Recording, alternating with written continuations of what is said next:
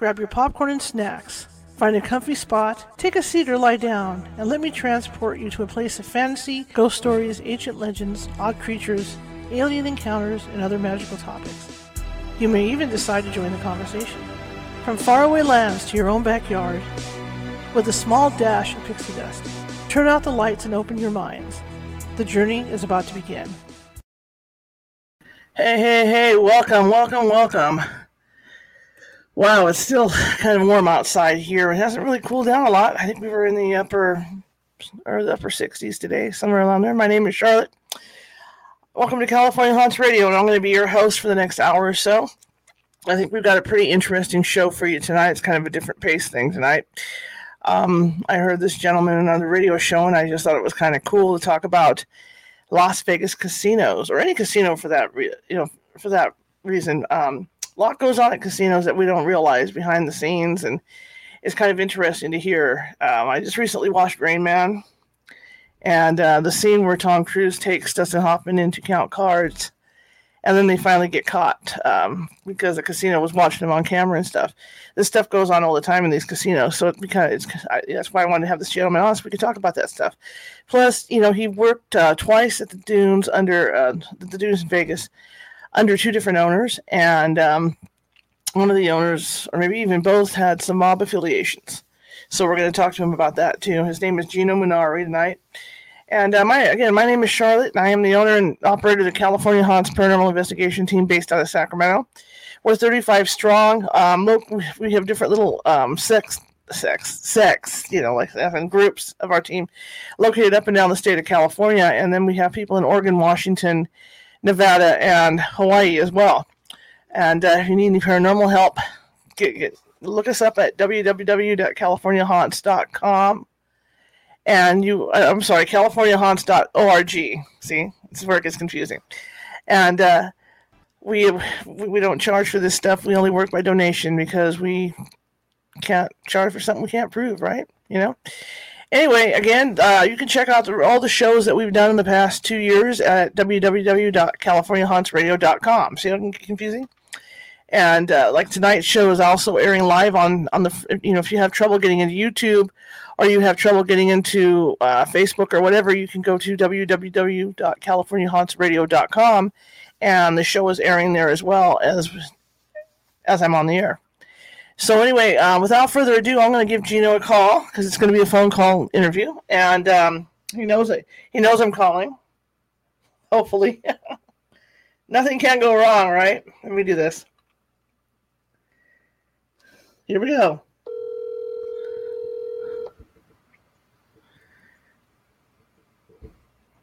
Hello. Hi, Gino.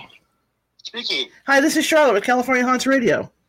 Hi, Charlotte. How are you? Good. How are you, sir? How's the sound check? It sounds good. So, Gino, tell me a little bit about yourself. Well, Charlotte, I moved here in 1964. I had a cousin who was one of the original partners of the Sahara Hotel. And he made me start as a busboy. And I worked in the Sahara coffee shop as a busboy until I was 21 years old. Then I got into the gambling business, and that was the start of the story. And how did you manage to get in that? I mean, was it really easy to get in the gambling business, or did you have to do certain things? Well, no, it wasn't easy because in those days, they didn't have – they might have had one gaming school, but to learn to get a job, you had to learn from someone that was a dealer who knew the business, who would have a friend or an associate or a family member. And they would teach you, the way of the world when it comes to dealing. Many casinos, for instance, the Stardust, when they opened, I don't think they had a legitimate guy in there. Every one of those guys was referred to by mob guys. And there wasn't like college kids that went to work there. It was like they put friends to work. They put, people who knew people you were recommended to do the job. In my case, I got a little lucky breaking in, and that's the period where you learn the games. And I went to work for my cousin downtown in the California Club, not the California Hotel, but the California Club. Mm-hmm. And they also owned the Pioneer Club and a place called the Elwell Hotel, where they had 10-cent craps. Mm-hmm. Chips were 10 cents.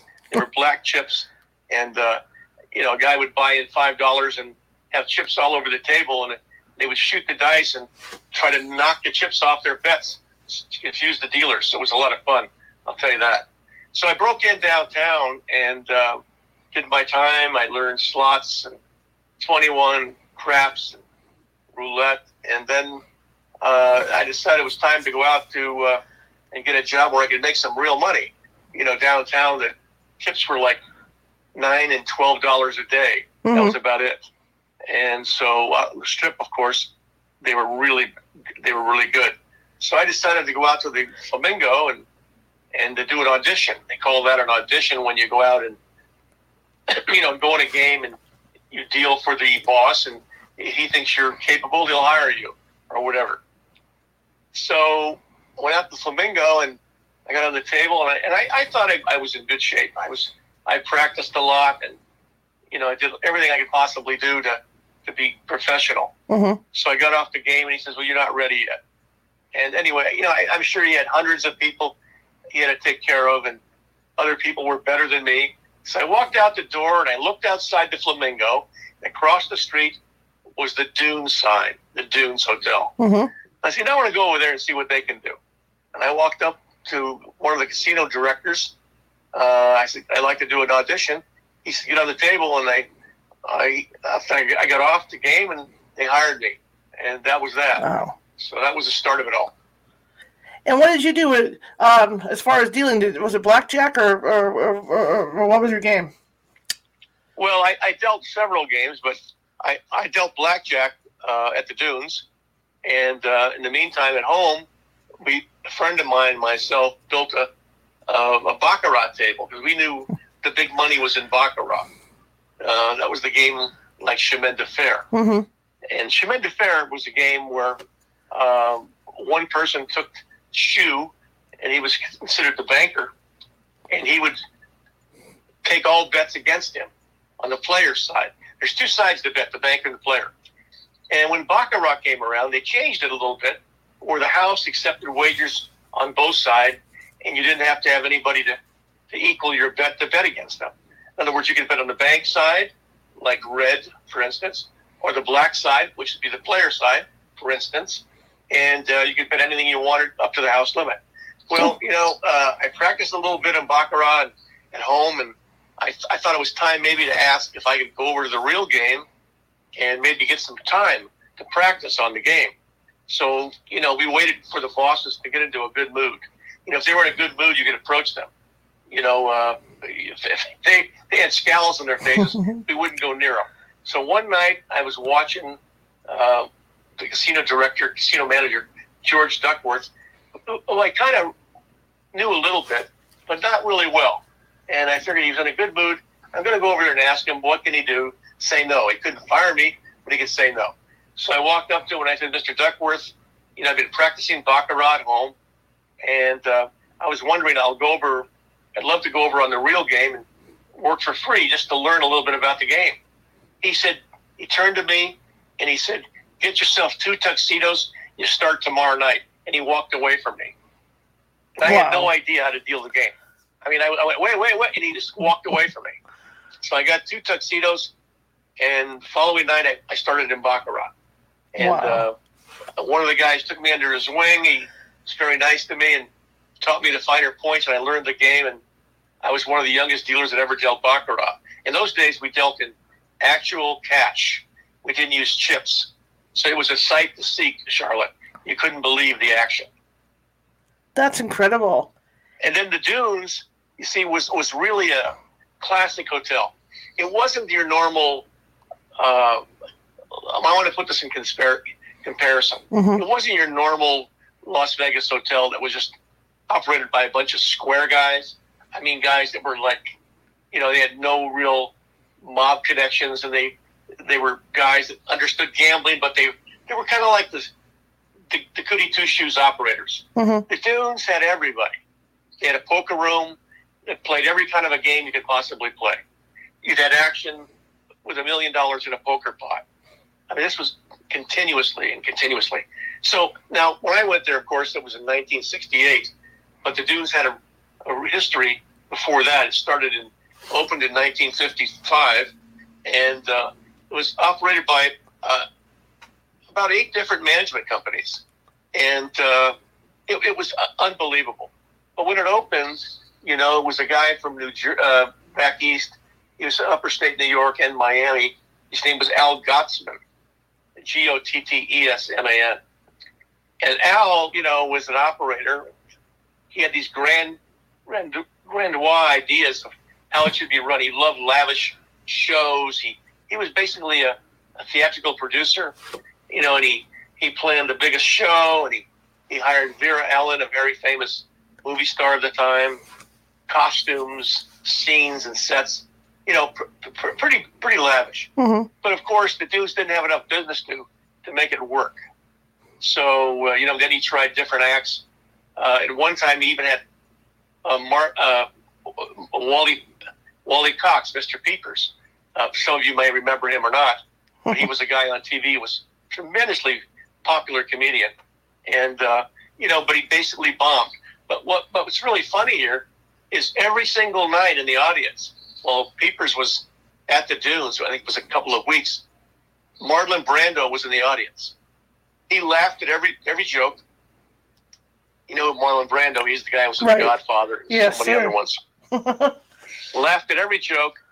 I mean, he was just unbelievable. And he turns out he was Wally Peepers' childhood friend. They grew up together. So then, Peepers didn't work, and Gottsman hired the Minsky Show, and it started to work a little bit. But before the Minsky Show came in, I got to get back a little bit. Sure. Here. They decided to lease the place to the Sands Hotel. So the Sands advertised a big publicity thing where it says the Sands marries the Dunes, and Frank Sinatra actually came out and did the grand opening for them. But it just didn't work. Mm-hmm. And after a few months, they decided, it's not worth our effort. And the landowners, the landlords, the operators were 2 different people. And then came in a guy by the name of Major Riddle and other partners, and it took off. And, it did pretty well. But a couple things happened. I found an FBI memo that indicated that Riddle had a few problems, and they think he was stealing money to the tune of about $40,000 a month. Wow. And now this is alleged. This is an FBI memo. It doesn't mean it's 100% fact. Right. But this is all documented in the book. I've got over 300 footnotes. That's a lot of cash for that time. Yeah, and so $400,000 in those days, the value of money, that would have been worth at least a couple $100,000 a month, or near there. And so anyway, he partnered up with a couple of guys. One guy was Bill Miller, who owned the Bill Miller's Riviera across the bridge from New York City, from downtown Manhattan. And it was a nightclub and entertainment. And at one time it had gambling. And Bill Miller could fill the place. He knew how to do it. Mm-hmm. And he worked for a short time for him. By the way, Bill Miller's daughter is the famous writer and correspondent on CBS, Judith Miller. And he was also the guy that brought the Beatles to Las Vegas and Elvis Presley, believe it or not. Huh. So, yeah, he was a great guy. And then anyway, they fell out, and Bill went back to a place called the Royal Nevada, and then the Dunes made a major turning point at that point. Guys by the name of Charles Rich from St. Louis, along with Sid Wyman, mm-hmm. Charles Rich's stepson, George Duckworth, and others bought into the Dunes. And from that day, it never turned around. This is like in the early 60s. Mm-hmm. And then it became a really first-class operation. Riddle was involved, but Riddle had no say. Wyman was the biggest investor and really ran the place. And, when it made its big turn, Charlotte, is when they decided to bring junkets in from New York. Most of the owners were against the idea, didn't understand it, but a junket is basically you charter an airplane full of people mm-hmm. from downtown New York, business people, gamblers, bookies, whatever, and you come out to play in Las Vegas. If you gamble, we give you everything free. You get a free comp room, comp food, comp shows. And that's what turned the Dunes around. Every 2 weeks, the New York Junket would show up, and these guys were treated like royalty. They had anything they wanted. Booze, room, food. It was wonderful. And I want to tell you something. It was really an operation.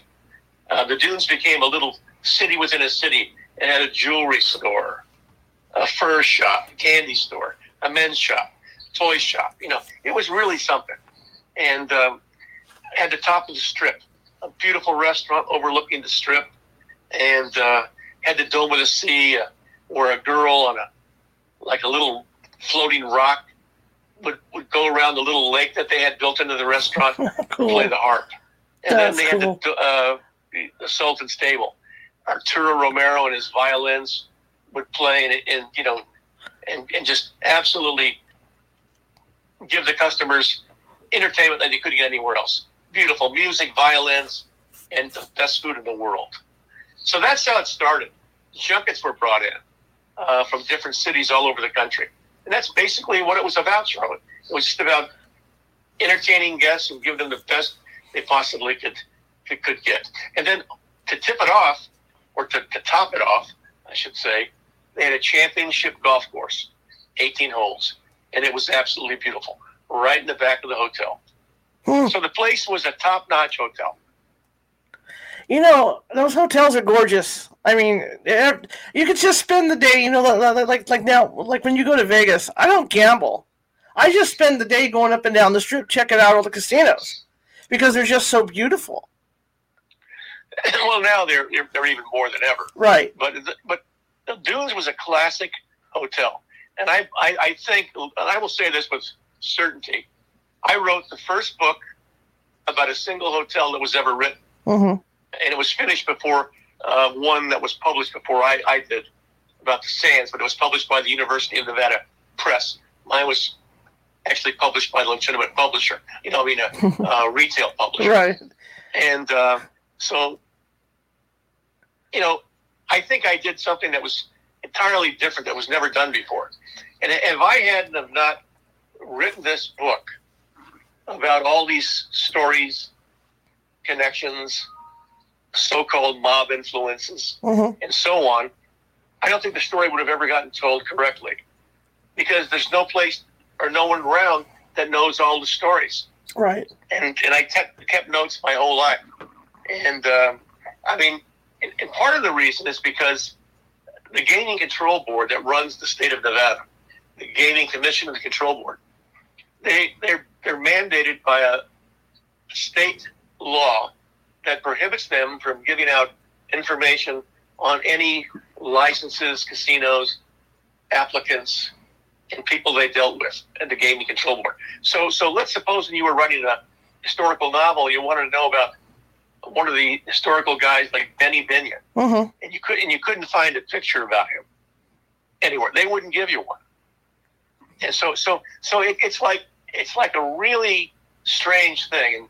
And there's a name I threw out that people would recognize, but there's other great operators who you can't find a picture of anywhere. You can do a newspaper.com search. You can do a Google search. You just can't find them. Mm-hmm. They don't exist. But the Gaming Control Board has files and files and files, but they refuse to talk about it. In my introduction of my book, I kind of dealt in that pretty heavily. Now, I'm not knocking all the people at the Gaming Control Board. Sure. But I'm knocking the concept that they're withholding information that's 50, 60 years old. Mm-hmm. That there's, I understand you can't reveal personal information, bank account numbers, but you certainly can tell the stories. That's part of history. And it doesn't hurt Las Vegas. And actually, it makes it even better. Because look at the Mob Museum. People love that. They love coming here and going through the Mob Museum, who was started with a concept by Oscar Goodman, who was the mayor in town, also the lawyer to a major mob guy by the name of Tony Spilatro. But it was just an amazing place that Dunes was. It's just amazing. I wish it was still there, to tell you the truth, Charlotte. How much of a mob influence was at the Dunes? Well, no one knows every single detail. Mm-hmm. But the Dunes didn't kill the mobsters out. In fact, one of the key mobsters who was in the Nevada Black Book was Savella. The last name was Savella, Anthony Savella, and he was. Excuse me, I said Anthony. I meant to say Nick. Mm-hmm. And he was a person that was at the hotel in the 70s with comp room, comp food, comped everything, with a note on his registration card at the hotel desk, give the man anything he wants. And he was asked to leave, and it cost the Dunes a lot of problems. So one of the problems was they got a $50,000 fine for having this guy from Kansas City, who was later indicted and convicted of skimming at the Stardust and the Tropicana later on. But he was involved with owners of the Dunes. There's no question about it. So the Gaming Control Board fined him $50,000, and a stipulation that one of the senior owners of the Dunes, Sid Wyman, had to come before them to apply for a gaming license. Again. Right. And that was a serious issue because now they're going to reinvestigate him and so forth. So the lawyers they had were a company called Jones and Jones. And these guys, Herb Jones and Cliff Jones was a former lieutenant governor of the state of Nevada. And he also was one of the original lawyers for the original Dunes conception when Gottesman started it. They got the fine reduced to $10,000 against the Dunes Hotel, which is unheard of. And they also got the stipulation that Wyman didn't have to come forward for licensing. You talk about juice. Mm-hmm. That is unheard of. And so that's what I'm saying. I think some of the guys knew that there was mobsters around and looked the other way. And some of them, and they didn't care. And other ones had a different point of view, and they brought heat on. Fortunately, ex-Governor Sawyer liked the Dunes. They liked those guys. And I'm sure the Dunes contributed heavily to his campaign fund. And there's no question about that he was privileged to many of their inside stories. The book explains a lot of these details. So, as the Corporate Gaming Act was implemented, it took the heat off the Gaming Control Board because the FBI knew about all these gangsters coming to the Dunes and everywhere else, and the Gaming Control Board didn't do anything about it. So, the Gaming Control Board's position in some cases was good and some not so good. They knew that they needed business, and the Dunes is paying plenty of taxes and employing a lot of people. So it was laissez-faire, let them alone. Sure. But things happened, informants, bad informants within the organization, and so forth, start changing things, and it affected the Dunes. One of the FBI guys who was Joseph Jablonski, senior FBI guy, he was out to bust everybody. And as you know, J. Edgar Hoover wanted the Dunes sold to somebody else. They wanted the Dunes owners out of the picture, and a guy like Howard Hughes, they wanted to buy the place. Jablonski was no angel, though. An FBI guy who actually propositioned a prominent Las Vegas writer, a gaming writer, named Phil Hevener. He said, "Why don't you help me get this guy?" And Phil turned him down. He flat turned him down. And Jablonski, the real funny part of this story, it's kind of like the irony of the story. After he tries to get all these guys and they get busted and so forth, one of the most interesting things that happened was somehow Jablonski's personal bank account that he had, whatever bank it was, they made a mistake and they deposited like an extra $200,000 in his account by mistake, and Jablonski never reported it for like 3 years, something like that. And I don't have the exact time. Such a small detail, but right. But eventually, I guess he did pay it back, but he was never censored for it. And it goes to show you,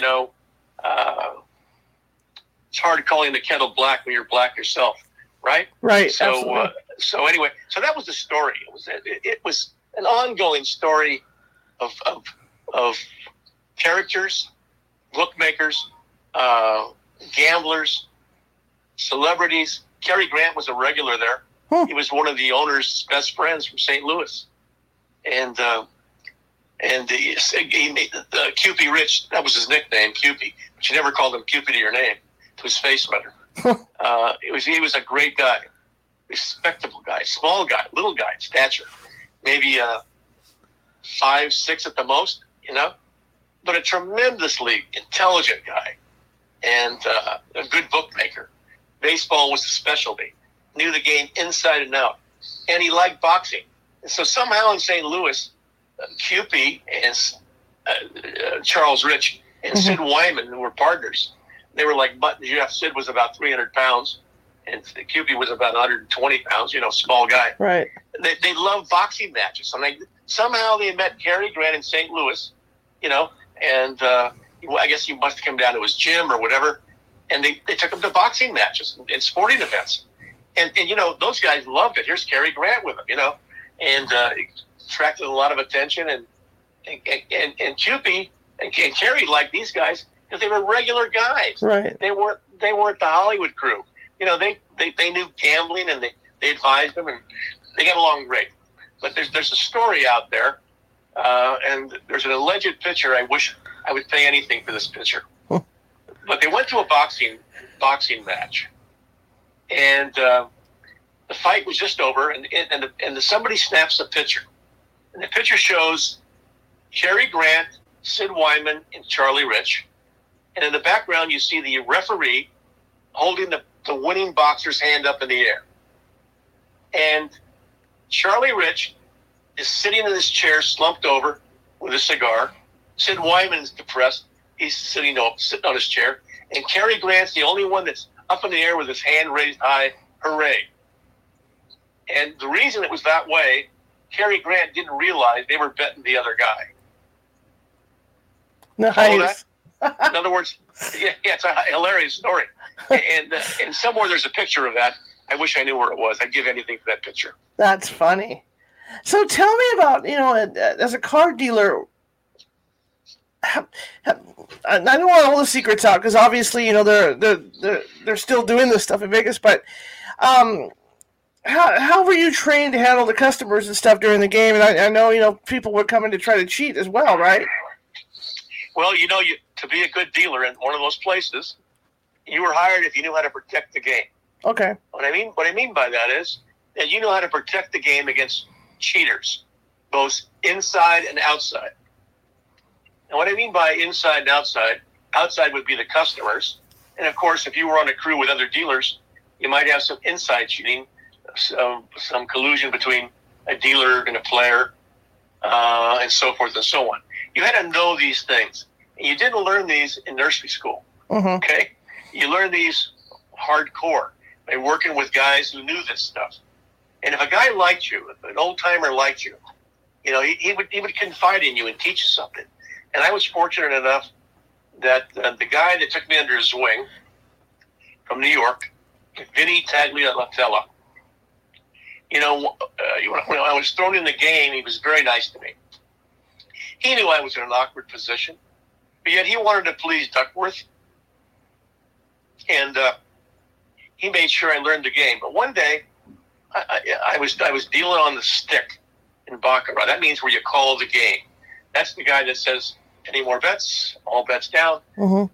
Banker players, cards please. And you conduct the game. And you call the hands, you call the totals. And it's the easiest part of the whole game, actually. It's hard, but it's still the easiest part. And so I did it very well. And as I got off the game, you work 20 minutes on each station. So you work 20 minutes there, calling the game. Then you walk around to the other side and relieve one dealer. And you deal 40 minutes on that side, where you actually deal the cash. And we dealt cash. Well, Vince Tagliatella was a guy that dealt cash in Harlem. He dealt paper or currency crap games. And he knew how to do it. He taught me all the tricks. When I say tricks, I mean the shortcuts. and the tips to make it work. So I'm walking around on the table to go to my base station to deal the money. Mm-hmm. He says, come here a second. He says, I got a little trouble with my eye. I had an operation on my eye today. And can you tell me what that memo says? And the memo was in pretty large print. Mm-hmm. And so, but I sensed immediately, I don't think he knows some of the words. I don't think he had the greatest, education, but he was smart as a whip. I mean, IQ-wise, you couldn't beat the guy. He knew exactly what everything was. But as far as, maybe the rudimentary writing and reading wasn't his forte. So whatever the word was, I think I said, oh, this means this. He says, thank you. And I didn't do it very loud. I didn't embarrass him. He never forgot that. And he took me under his wing, and he protected me. I mean, he taught me as much as I possibly could know. And, and I got to know him very well. His wife was a shill, a game starter that worked at the table. We had 4 of those on the game when there was no business to make the game look like it was busy. Nothing wrong with that. That's totally legitimate. And by the way, we never cheated anybody, ever, in any game at the Dunes. It had a reputation for a square deal. That's number one. Where you're going to get a cheating situation, it's a place that has no business. Like back east, there's no regulators and so forth. But we dealt with square game. So, he taught me everything. And so one day, I'd go to his house to eat. Him and his wife were like second parents to me. And have Italian food. We go to sporting events. It was really unbelievable. So one day he says to me, I don't know how this topic came up, but he says, and he points to himself and he says, Gino, he says, I can never be fired from this job. I have no idea what he means. I don't know. What do you mean you can't? I'm thinking to myself, and I didn't say that to him. What do you mean you can't be fired? But I'm thinking, what's he talking about? And I kind of said to him, I said, what do you mean, Vince? He says, they can't fire me here. My guy would pay $50,000 to walk through the lobby of this hotel. That told me a lot right there without asking too many more questions. Wow. And I was with him on a few occasions where they were embarrassing. Some things happened that I regret I was there, but, he was also a Shylock where he loaned money out. Some guys, the average guy got 5% a week. In other words, if you borrowed 100, you paid 5% of the money you borrowed every single week. He still owed the $100.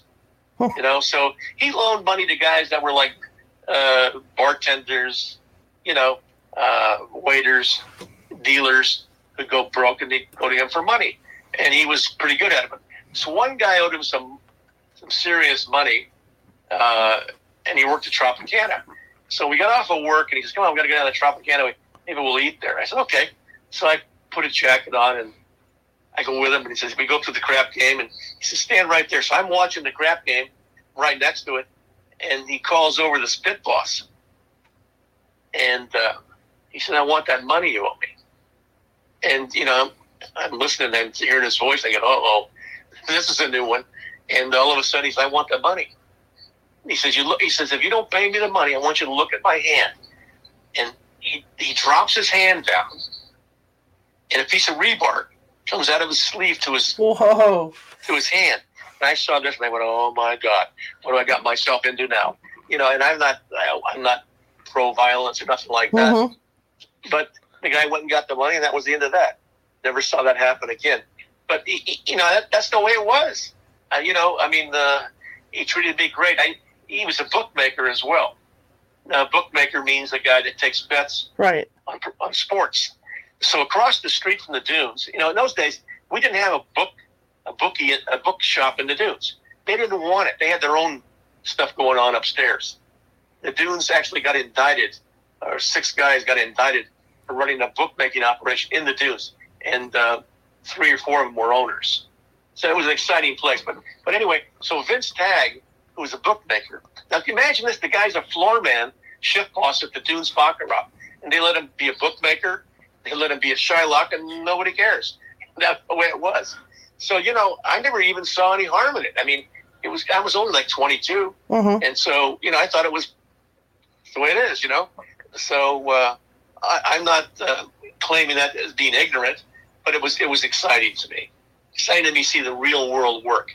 Right. And then these guys, they never went out and beat anybody up. It was all, you know, kind of like the bark is bigger than the bite. You know what I mean? Right. And otherwise, those guys wouldn't have any money next week if they needed it. Right. But it was fascinating. And he introduced me to so many great poker players. They made a movie about a guy by the name of Stu Younger, who was a championship World Series poker winner. And he came to the Dunes on a junket from New York when he was like 17, 16 years old. Okay? Mm-hmm. His parents had a card room, gambling room in one of the buildings in New York, which they called the Schloss House, SLOSH. And they ran card games. They played gin rummy, claviage, two-handed bridge, honeymoon bridge, all kinds of card games, poker, you name it. You know, call rummy is a wonderful game of gin rummy where you only play with like 7 cards. Mm-hmm. You go down with 10, 20, 30, 40. So it's incredible.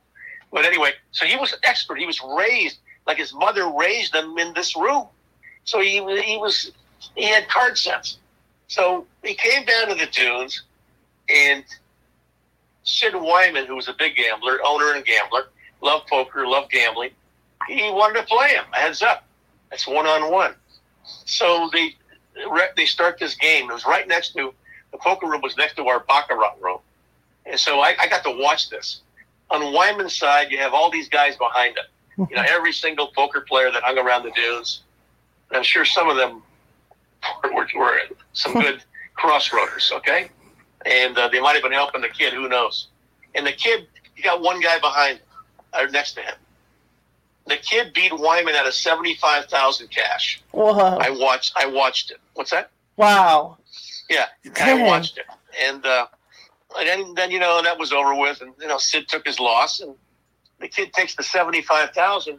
He goes over to the crap table and he loses it in about 20 minutes. Ooh. So, you know, that was the Dunes Hotel. It was like, there was no place like it. By the way, there's a movie about Stu Unger. I don't know the name of the movie, but if you Google Stu Unger, you certainly will find this. And, oh, by the way, Charlotte, am I allowed to give my website out? Absolutely. I'm going to do it at the end of the show, too. Yeah, I just want to let them know. I want them to spell my name right. I always have trouble with people spell my name wrong. Cool. But if you want to get on my mailing list and know about the Dunes Hotel book, and I'm going to have a website up. It's going to have all the details that I couldn't put in the book because there were so many other ones. And we have a lot of people are coming forward and talking about things that happened, and I wish I had a chance to interview them. We're going to put those on this website. So, but my website is real simple. It's www, and my name is spelled with Geno. It's Geno, Geno, one word, with Munari, MUNARI.com. That's GenoMunari.com, and there's a place you can subscribe to my mail list. Get on it. I'll never sell your name to anybody, and I won't bug you, try to sell you stuff. It's just I want you all to know about the Dunes Hotel. That's my main purpose. In fact, that was one of my main goals in life, just to write this book. It took me close to 4 years, and there's over 300 footnotes, and it's coming out soon. TryingDay.com, TRINEDAY.com has it for sale. Sure. You can buy it. It'll be available everywhere. Kindle, Amazon, Barnes & Noble, everywhere. So it'll be good. And I hope everyone likes it. You know, my goal was not to make money with it, really. It was more to tell the story that I know that would never been told. That's my main reason. Right. My question, I know you didn't get this. Sue, I'm sorry. Go ahead. My question to you is, as a dealer now, you know, you see movies, you see, how close is the stuff you see in movies to what actually goes on at the casino? Well, you know, sometimes it's accurate, and many times it's not accurate. And that's what I don't like. But by the way, I wrote some of the dialogue in the movie Rain Man. Okay. Sid Pollock, the producer, sent me through an agent, sent me like about 20 pages to go through and correct. So the terminology was correct with the pit bosses and so forth. And I was honored to be able to do that. Sidney Pollack was a great guy. And Dustin Hoffman, what was the other guy? I can't think of his name. I'm so sorry. Anyway. Tom Cruise. Hoffman and Tom Cruise. Tom Cruise. Yeah. Yeah, they made a great movie out of it. It's a good movie.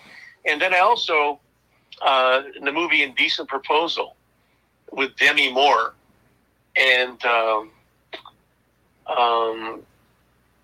Robert Redford, they made this movie, and in the room where Demi Moore was staying in the hotel, they have a TV playing while she's acting. Mm-hmm. And on that TV is myself with my own produced gaming movie that I made years ago, and how to play the games. And it's in there, and that was kind of neat. I didn't get credit for that, unfortunately, but I sure raised a lot of hell about that. But so some of the times it's accurate, but most times it's not. And that, like, for instance, Con Air. Mm-hmm. The great movie. I have no joy in watching it, but the plane starts to crash like downtown, and it winds up at the Sands Hotel, which is now the Venetian.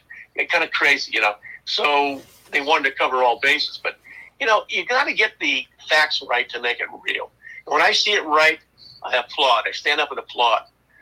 But if you don't have a dealer holding the deck correctly, you don't have the guy on the stick at the crap game talking correctly. Mm-hmm. It's not real. But people who don't know any better. So there's nothing to correct. And a lot of times these guys, these directors or unit managers will take shortcuts saying, we don't have to explain that. That's wrong. That's the wrong way to make a movie. So, there's guys that make movies the correct way. And they pay for advisors. And they, to do it right, you should tell it right. And when I wrote my book, I would write something that was just so-so. It had to be correct. And I had to double check it, especially when it was a matter of grave areas of concerns.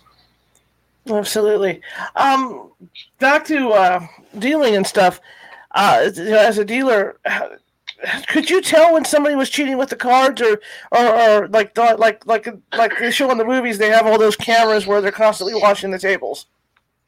Well, you can only have one camera on one game at a time. Okay. Unless you have cameras on every game. Okay. But after the Dunes, I opened my own casino. I also worked for a couple of other big casinos, Flamingo, and I was a casino director at the San Remo, which eventually turned into Hooters, and also a place called Bourbon Street, which is right across from the MGM. And I was in charge. And all the stuff I learned at the Dunes and through all my friends, it came in handy. And, you're looking for a tell. A tell is where the dealer's supposed to do one thing, but he does something different. Mm-hmm. He tells on himself in a way. He gives a signal that something's going to happen. Like, for instance, a cheater might, before he makes his move or whatever he's going to do, switch cards, add to a bet, or take off from a bet. He might look to the left or the right. Mm-hmm. Or he might be watching the pit boss. And if I was a pit boss, then why is that guy watching me? Right? Right. Why is he looking at me? He shouldn't be looking at me. He has a beautiful dealer at the table. It happened to be a gorgeous 21 dealer, like a model look. And he's doing, she's dealing correctly, and he's looking at me, the manager. So those kind of things that, they give themselves away. In other words, you know what it is, Charlotte? You smell it. Mm-hmm. I don't know what your profession is or what your specialty is, but what is it, if I may ask you? I'm a journalist. Photojournalist. Okay, so photojournalist. So when you look at a picture, you can tell if that's been doctored. Mm-hmm. You know if that's a legitimate picture or not. You smell it. You just say, you know what? But a lot of times you give them a benefit of the doubt. So when you see something that's wrong, you might turn I'm going to say this word, and please don't be offended by that. You may turn your rear to them, your ass to them. Sure. And acting like you're not watching. But you can hear and you can tell by noise what actually happened. And I've done that a few times and caught people cheating. Caught tremendous amounts of people cheating. When I was at Bourbon Street as the director of the hotel and casino, My department was the gaming, slots, and the hotel. I wasn't the general manager, but that was my job. I could tell when something was wrong. You just smelled it, So one day I'm looking at the percentages from our accounting department of what each game is holding. Now, let me tell you what I mean by that. If you buy in at a 21 game $100 cash, it goes into a drop box, okay? And the game is conducted. At the end of the day, a properly run 21 game with 2 decks or 4 decks should keep or hold, at least 17, 18%. Okay? If it's run correctly. If that hold goes down to like 8%, 10% on a consistent basis, not every day now. Now, one day it might be 8, one day it might be 25, so forth and so on. But on a consistent basis, at the end of the month, end of the 6 months, or the quarter, the hold is down. There's got to be a reason why. The Canadian company owned this casino, and they had the Canadian maple leaf in a lantern on both sides and both ends of the deck, diagonally. So either way you looked at it, it looked the same, except on one side, the maple leaf was closer to the lantern than the other side. So if you separated the cards and turned them 180 degrees, and they were face down, you could say they were a high card or a low card. So it helped you if you were hitting your hand in the game of blackjack, taking an extra card. So, I caught this big error, and I called the card manufacturer in, and I showed him what it was, and I said, listen, if you don't give me some new cards on your money, I'm going to turn this into the gaming control board and the press, and tell them, look what I have here. And that's why our percentage is down. They couldn't wait to please me. They gave us free cards, and it took care of the matter, and they never made those kind of cards again. So you have to investigate a little bit. You got to smell it. Right. And you can't assume everybody's honest. Right. What did you like best about working at the casino? The action, I guess. You never know who you're going to meet. And I wasn't like starstruck. I didn't care about that. I meant more like, what are you going to learn that day? What's something new you never knew about bookmaking, about how to protect the game, stories from the old days. I love those. At the Dunes, we had a guy by the name of High Goldbaum. Now, I know you didn't get an advanced copy of the book. Sure. Because there were some questions I know you would ask me about, but High Goldbaum was a bookie that worked the Flamingo when the Flamingo opened for Bugsy Siegel. Then he came to the Dunes Hotel. And High was an experienced bookmaker. On dinner at the Dunes, when I was a Baccarat floor man, I would have dinner with High sometimes in the coffee shop. We'd sit at the same table, and he wore this cologne called White Shoulders. Now, White Shoulders is a woman's perfume. Right. I was just thinking that. But it's been around for 80 years or more. But in the 30s and 40s, men wore it. It was an interesting odor, And he used to wear that, and you'd always know he was there, dressed impeccably. I mean, tailor-made suits and so forth. And a little guy. He had a hunchback, by the way. Sounds like a movie. And I would tell me stories, about being at the Flamingo. And he was a guy that was a commission layoff bookie. Now, what that means, Charlotte, is there's guys that want to make a bet on a game. And the local bookie back in Burbank, California, it's too much of an action for him. In other words, it's too high. The guy wants to bet $1,000. This guy can't take bets over 100, okay, to balance his books. The idea, you want to balance your books. If you have 50% on one side, 50% on the other side, the bookie makes 5%, okay, roughly. That's how it works. So High would take book from anybody. You can call on any horse, and but you'd pay for it. So if you wanted to bet, they call it a hot horse, supposed to win a race, he wouldn't turn you down like the local bookie would. He would take it, but you'd have to pay 3 to 5%. when you made the bet. Okay. Mm-hmm. So if you bet football, you lay a bookmaker 11-10, right? Mm-hmm. You lay $11 to win 10. If you win, you get your 10. You get it all back. If you lose $11. Okay. So High would do this, where you would pay 3% of the bet as well, additionally. So, but if you won, you didn't have to pay. But if you lost, you paid.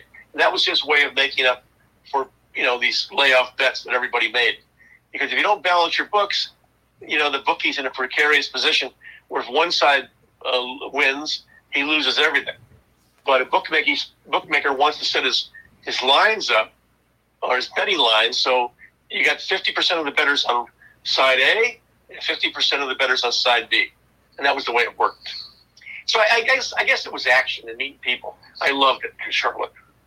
Yeah, because I guess, every day was different for you. Like you said, it wasn't only the celebrities, it was just people coming in from all over the world. Really, it was. We had an Argentinian guy on our crew. I'll never forget him, David Hahan. And David had tremendous gall. I mean, he was something else. And this guy came into play, and he had a watch fob gold.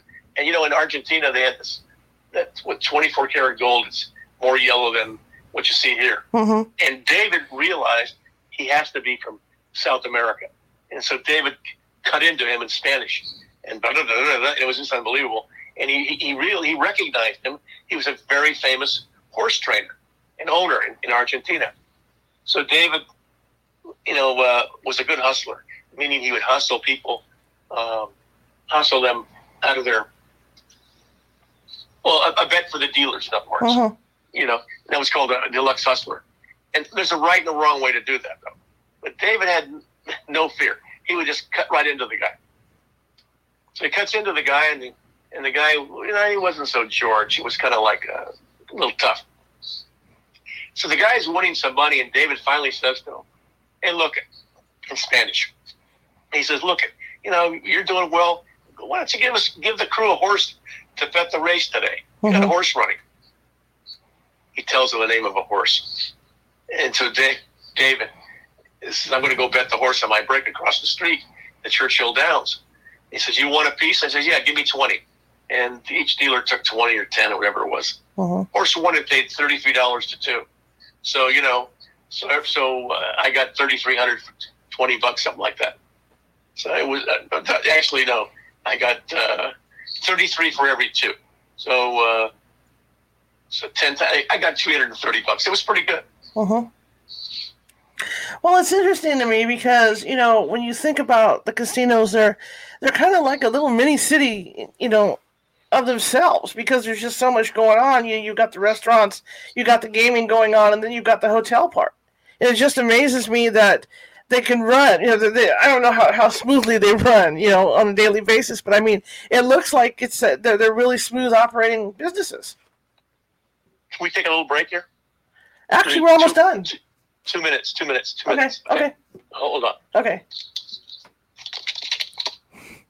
Anyway, guys, it's good to be here, and this is great talking about this stuff because I'm curious about casinos just like anybody else is. I've been to Vegas, several times in my life, and each time I see different things. But like I said, I'm one of these people that like to cruise the casinos. I don't gamble a lot, so I'm running around looking at everything, and even outside, even now, like he says, it's all been changed, but there's entertainment outside as well. So I mean, you're walking up and down the strip, and you're watching the pirate battles, you're watching the dancing waterfalls, and you're watching all that stuff.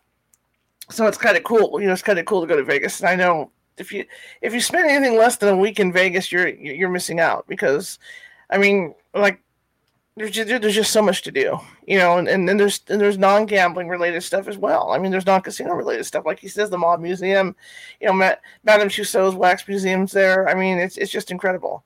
It's an incredible place to visit. It's a little mini city, as they say. But I'm enjoying this interview immensely. You know, I'm really glad he came on, and I'm learning a lot about the casinos and the way they work. And I apologize earlier for the whatever went wrong, because whatever happened when he was on too. So so we're good. We're good. I'm back, Charlotte. Okay, Sorry cool. about that. Oh yeah, no problem. See, whatever happened earlier, I noticed that my video quality wasn't as good, and then suddenly everything froze, and then you were like, "Oh, the air raid sirens." I'm like, "Okay." Yeah, that was weird, wasn't it? So whatever it was happened all at once. Like I was saying, the casinos now, give the impression of being like a kind of like an aircraft carrier. Like they're like their own little mini city, each casino. And and it's amazing to me how smoothly they look like they're running. I mean, there's got to be a lot going on behind the scenes, right? Well, you're right about that. They're really like a fancy cruise ship. Mm-hmm. They have something for everybody. But I want you to think about this for a second. A classic hotel, like the Dunes Hotel, they didn't have computers like we have today. Mm-hmm. They didn't have smartphones. They didn't have Apple Watches. Mm-hmm.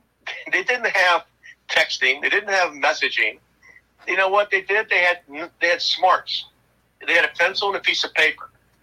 They knew how to buddy up to a customer and get to know him and get to like him and make him like them. They weren't executives that would go and hide in the executive offices with signs that say no entrance. Mm-hmm.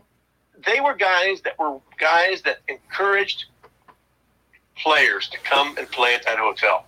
They all had a list of customers. They didn't have hosts to speak of. They did have a couple of hosts, but not like today where they have many casino hosts. The owners were the hosts. The owners were the invitees. They'd invite you up, and you know what? People loved it. They were infatuated by it. Infatuated by a guy, that was a former bookmaker who knew sports, who knew boxing, who could relate to them. And, those are the guys that were the best players. Mm-hmm. The slot business was good, and it is quite can produce a lot of the revenue of the casino, more than 50%. Some of today's casinos, but in the old days, the big money earners were the games. Mm-hmm. The slots were like a back room attraction, which is not good. I mean, don't get me right, that was wrong. But they made more money with the live games because they had so much currency going by. And some of the hotels got a very bad rap for skimming. Mm-hmm. Skimming money off the top and putting it in their pocket, not reporting it. And several of them were the key violators. But people don't think about hotels like the Sahara, the Mint, I'm not going to say the Flamingo, but the Hacienda. They assumed they didn't skim. Well, I guarantee you they skimmed. The Sahara never got any heat. They skimmed. They all skimmed. Mm-hmm. But they never got any heat from it. Meyer Lansky, one of the, they called the mob's accountant. Sure. And Bugsy Siegel and so forth. Were basically, they brought the heat on themselves. And, but Meyer Lansky and one of the big mob guys were owners of Caesar's Palace. Mm-hmm. And one hidden owners that was. One guy by the name of Fat Tony Salerno was one of the biggest, according to the FBI, stockholders of Caesar's Palace. Now that's the old company, not the present company. Right. But they opened in '66. So, just for instance, when I was telling the story, and I think I got interrupted somehow, but I had a guy working for me when I was at Bourbon Street. He was my on the floor, eye in the sky. In other words, he would go to the games and play the live games that I operated and act like a customer, but he was really a guy working for me. He'd observe the dealers, the boxman, and shift managers, and so forth. So we'd meet, once a week, and it's one night we met, and we're talking about the games, and he says, when I was at Caesar's Palace, he was an eye in the sky at Caesar's. Mm-hmm. He says, one afternoon, the Baccarat game, a fill slip came, which means they're bringing chips to the table. Now, when a fill slip comes to the table, it's supposed to have whatever's on the fill slip in currency or chips, Mm-hmm. and it goes on the table. The dealer signs it, goes in a box, and that's that. He said he saw a fill slip of $300,000 come to the table with no chips. So as the eye in the sky, he notates that and puts it on his list. And he said about 20 minutes later, another one comes for $300,000. So right there, in less than a half an hour, they skimmed $600,000. Oh. Now you can imagine, and that's in the 1960s. You can imagine the money that is represented today. But I mean, I'm not saying everybody did that, right? And I'm not blowing my whistle on who did it. Mm-hmm. But I mean, it was a matter of fact. It did happen. I could live off that. Yeah, I guess you could. That lasts me until 20 years, boy. That's incredible. These stories have been incredible. I've really enjoyed talking to you tonight. Well, thank you. I really have, and I can't wait to read to get a copy of this book and read it. I mean, I'm just like I said during the break. I'm so fascinated by the casinos. It's just like if you go to Vegas, guys, you don't spend a couple days. You want to spend a week. Well, and if you do want to go to the Mob Museum when you go there, there's a lot of stuff there, and there's a lot of other stuff to see here in Vegas. It's not just gambling. There's other things to see, but I have a lot of footnotes in this book and a lot of stories. And I got a great index, so you can look names up and then follow out what they did. And I got some documents that no one's ever seen, and some stories that'll make someone an interesting couple of days of a read. Awesome. And yeah. So. Awesome. Well, thank you so much. And I really, like I said, I really appreciate it. And at some point, I'd like to get you on again to talk more about this. I could talk for hours about this stuff. Anytime you want to. Maybe after you get the book. Okay. And don't forget, folks, if you want to get on my website mail list, and I don't give that away to anyone, no one, under any circumstances, so help me. It's Geno, GenoMunari.com. GenoMunari.com. Love to have you as a subscriber. It doesn't cost you anything, but when something new comes out about the book or a fact, we're going to have a link to a timeline that has all the stories that I found in footnotes that were published, all available to you so you can read and really get the facts. The book can only hold so much information. By the way, it's over 500 pages. Wow. Oh, cool. Yeah, it's good. Right on. All right, Geno, thank you so much, and have a good rest of the evening. You too, Charlotte. All right, really, like I said, I really appreciate it. Thank you so much. You're welcome. Have a good one. Okay, guys, we learned a lot about the casinos and what goes on in them. I mean, wow, I got to get him on again because that was fantastic. And I don't know what the whole thing with the air raid sirens was his end, but that was crazy because, see, you can see my internet just blinked on and off again. So something's going on the worldwide internet thing, so there must be bad weather somewhere because I noticed even the quality on my camera, I usually, I've got it, excuse me for itching, I usually have it on real good quality, and I noticed there were like wavy lines coming up the video while we were doing the show, and then a little bit after that is when everything went, Anyway, thank you guys for coming. If you like the show, share it with 5 people. If you didn't like the show, share it with 5 of your enemies. We are equal opportunity here because we're trying to get the word out about this show, and you guys are doing really good. Every day when I go to the YouTube site, there's more and more subscribers, and I'm real excited about that. Things are starting to take off. It's taken a year to get rolling, but because of your help out there, you're helping us do this. Again, YouTube's hard to find. Okay, you can Google us, you can do all this stuff. You're not going to find us unless you're already subscribed. Best way to do that is you go to the radio website at www.californiahauntsradio.com. And, right, yeah. And this video will be up there, because I run them live as we're doing the show on the website. So you click on that, that'll take you to YouTube, and you can subscribe to our videos. You can also go up in the archives on the radio website, and you can look at everything we've done for the past 2 years, which is kind of cool, right? And just to give you some insight, too, with this show, is this show's been on off and on for like 14, 15 years. We started out on Blog Talk Radio, and we started out looking at this message somebody sent me. I can't walk and chew gum at the same time with this stuff.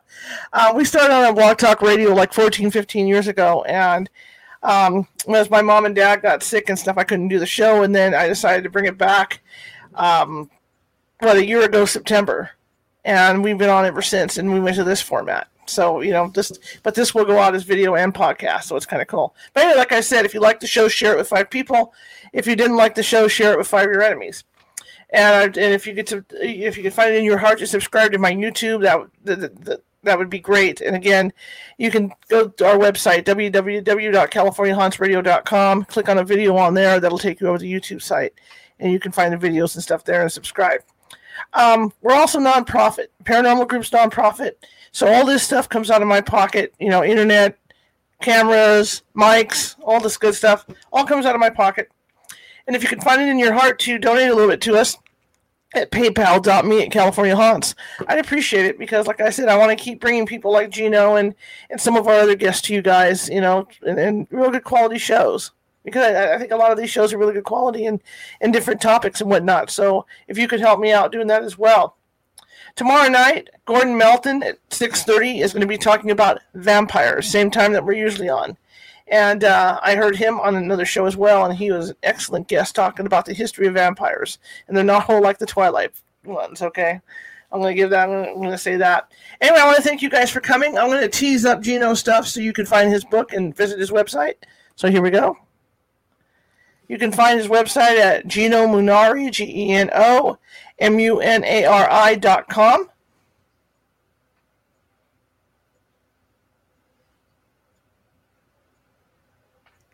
And his book about the dunes, you can get that at Amazon. And like he says, he's got another book coming out that you're going to be able to get at Amazon too to read.